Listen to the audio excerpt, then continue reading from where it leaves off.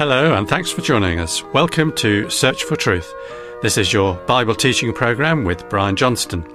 In this series, Brian is answering listeners' questions, and there's no booklet to accompany the series, and up to the beginning of March, God willing, Brian will be responding to a new question each time, which you might recognise as the one you asked. And if you do, please tell us if you did or didn't find Brian's answers being a help. Now, there are questions such as, is there any such place as purgatory? Why was salvation such a long time in coming? Is there a Christian way to find a marriage partner? And these and others too will be covered in the coming weeks. But now, one of our listeners asks you, Brian, is Christianity exclusive? Tell us, please. Right, John, this was Isabel, in fact, from Scotland in the UK, and she has written into SFT with this question. She said it was connected with something that I had said on the air.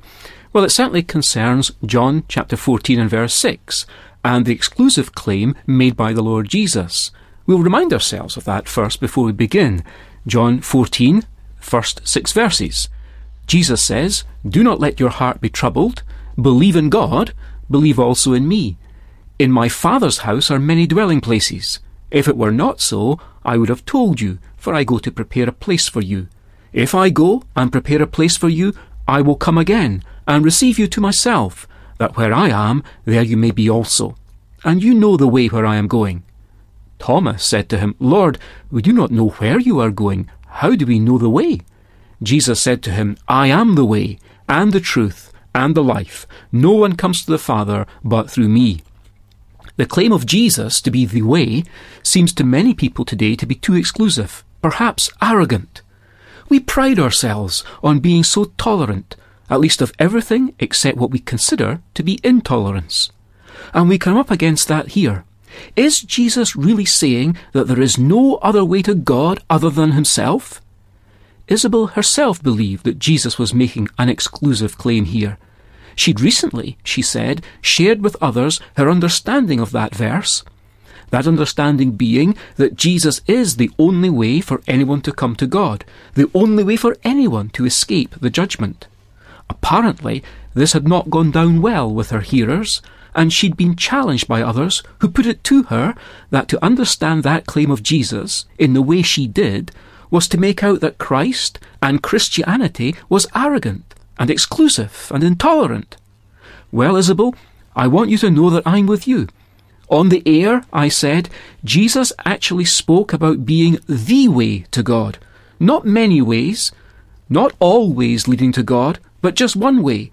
And that way, he claimed, was himself when he said, "I am the way, the truth, and the life." But I know how it is. It's never comfortable to come under pressure and be challenged, especially in public. The exclusive claim of Christianity is not considered to be politically correct these days, for the world's thoughts are not God's thoughts. But as we search for truth, the Word of God must hold absolute sway. There's a dizzying array of options when it comes to religion, and the culture around us says they're all equally valid. It seems absolutely bizarre to people that someone would say, "This one way is the truth and the only truth." The poet, Steve Turner, describes brilliantly and satirically what many think when it comes to religion. He says, "Jesus was a good man just like Buddha, Muhammad and ourselves. We believe he was a good teacher of morals, but we believe that his good morals are actually bad. We believe that all religions are basically the same.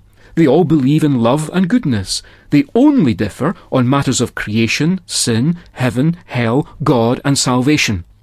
In other words, with tongue-in-cheek, he's saying that the reality is that the similarities between religions are superficial, whereas the differences are fundamental. We've mentioned two motivations for dismissing the idea that Christ is the only way to God, and we need to examine them both.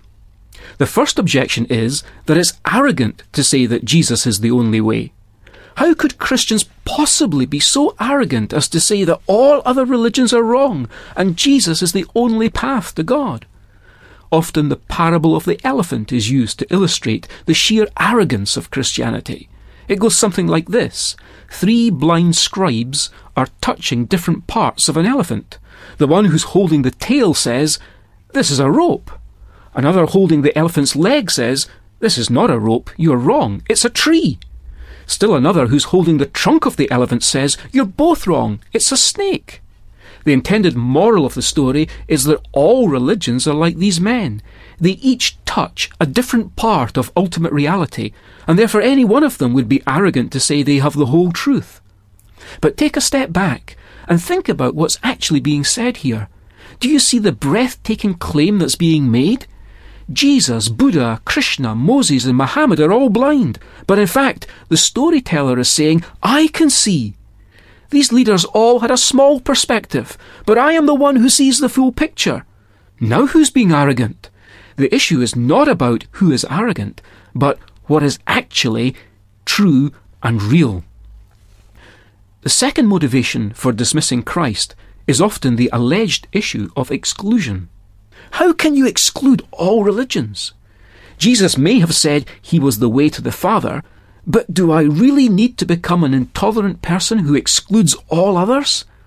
Again, we need to think carefully about this view, because the reality is that whatever position we hold will exclude something else.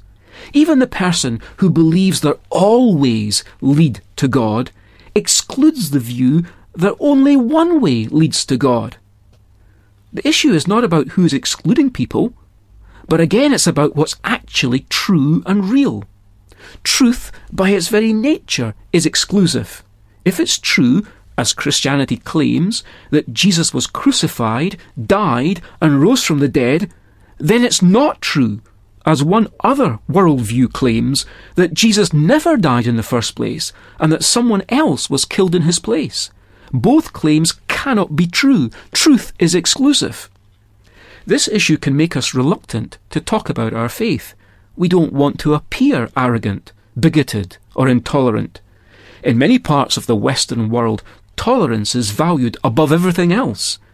It's very easy to slip from the true claim, all people have equal value, to the false claim that all ideas have equal merit.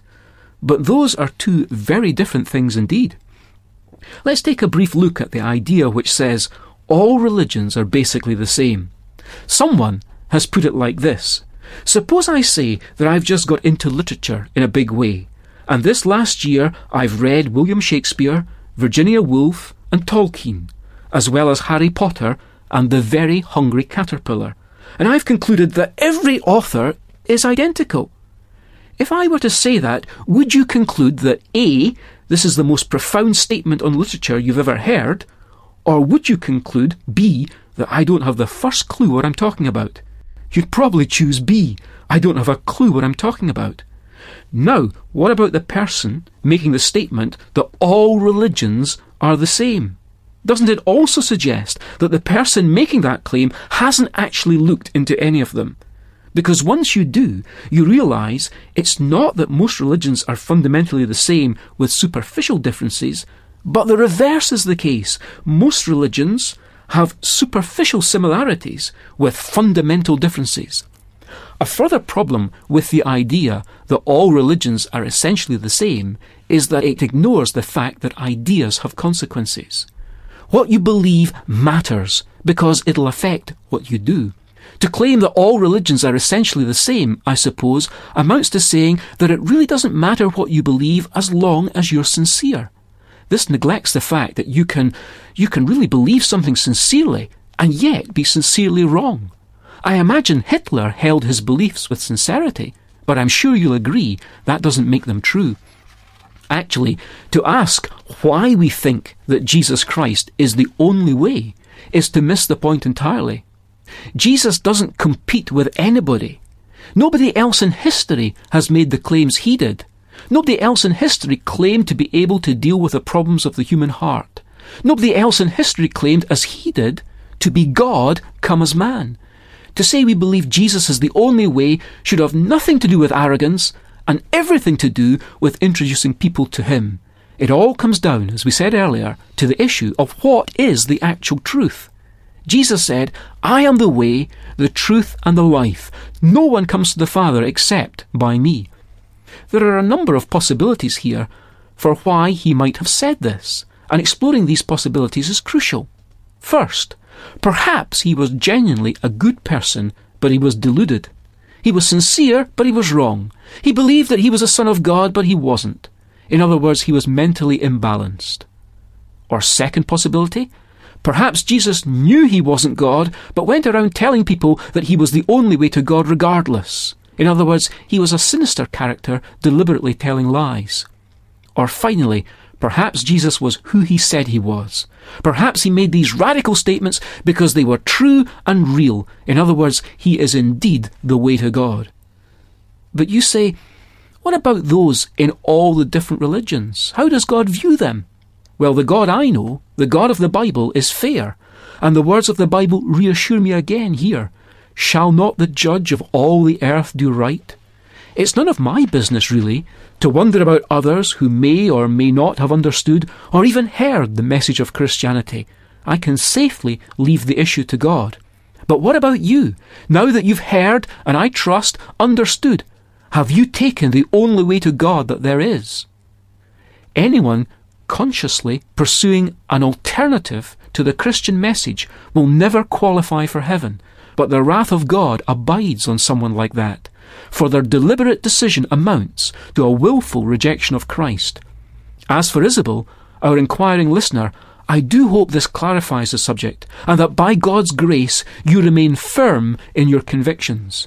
It shouldn't matter to us if they don't prove to be popular, as long as we know they are true. I am the way, the truth, and the life. That's what Jesus said.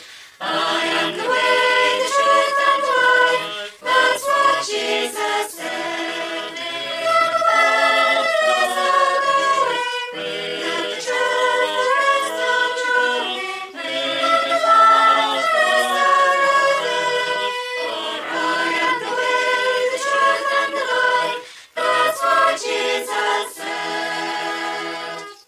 So, Isabel, no doubt Brian may have answered your question personally when you first wrote in, but if you're listening now, please let us know if Brian's talk's been of any further help. For all our listeners, sometimes these talks may raise more questions, so if this is applicable to you or you have any comments, then we'd love to hear from you. Here's our postal and our email address. Search for Truth, Church of God, Downing Drive, Leicester LE5 6LN UK. I'll repeat that for you. Search for Truth, Church of God, Downing Drive, Leicester LE5 6LN UK. And now here's our email address, sft@churchesofgod.info. Although there's no booklet for this series on listeners' questions, you can still access many booklets for subjects and studies which we previously presented on air here at SFT, so you still have the opportunity to enjoy them at your leisure.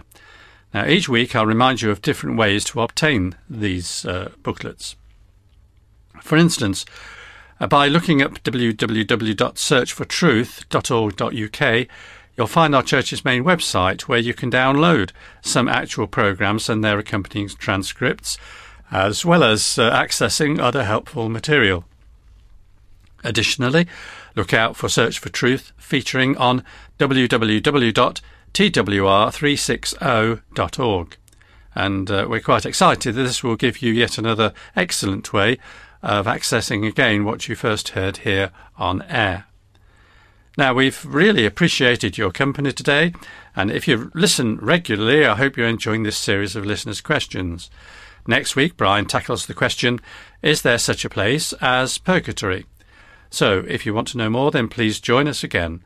And until then, very best wishes from Bible teacher Brian, studio technician David, our singers and me, John. Goodbye, and may God richly bless you.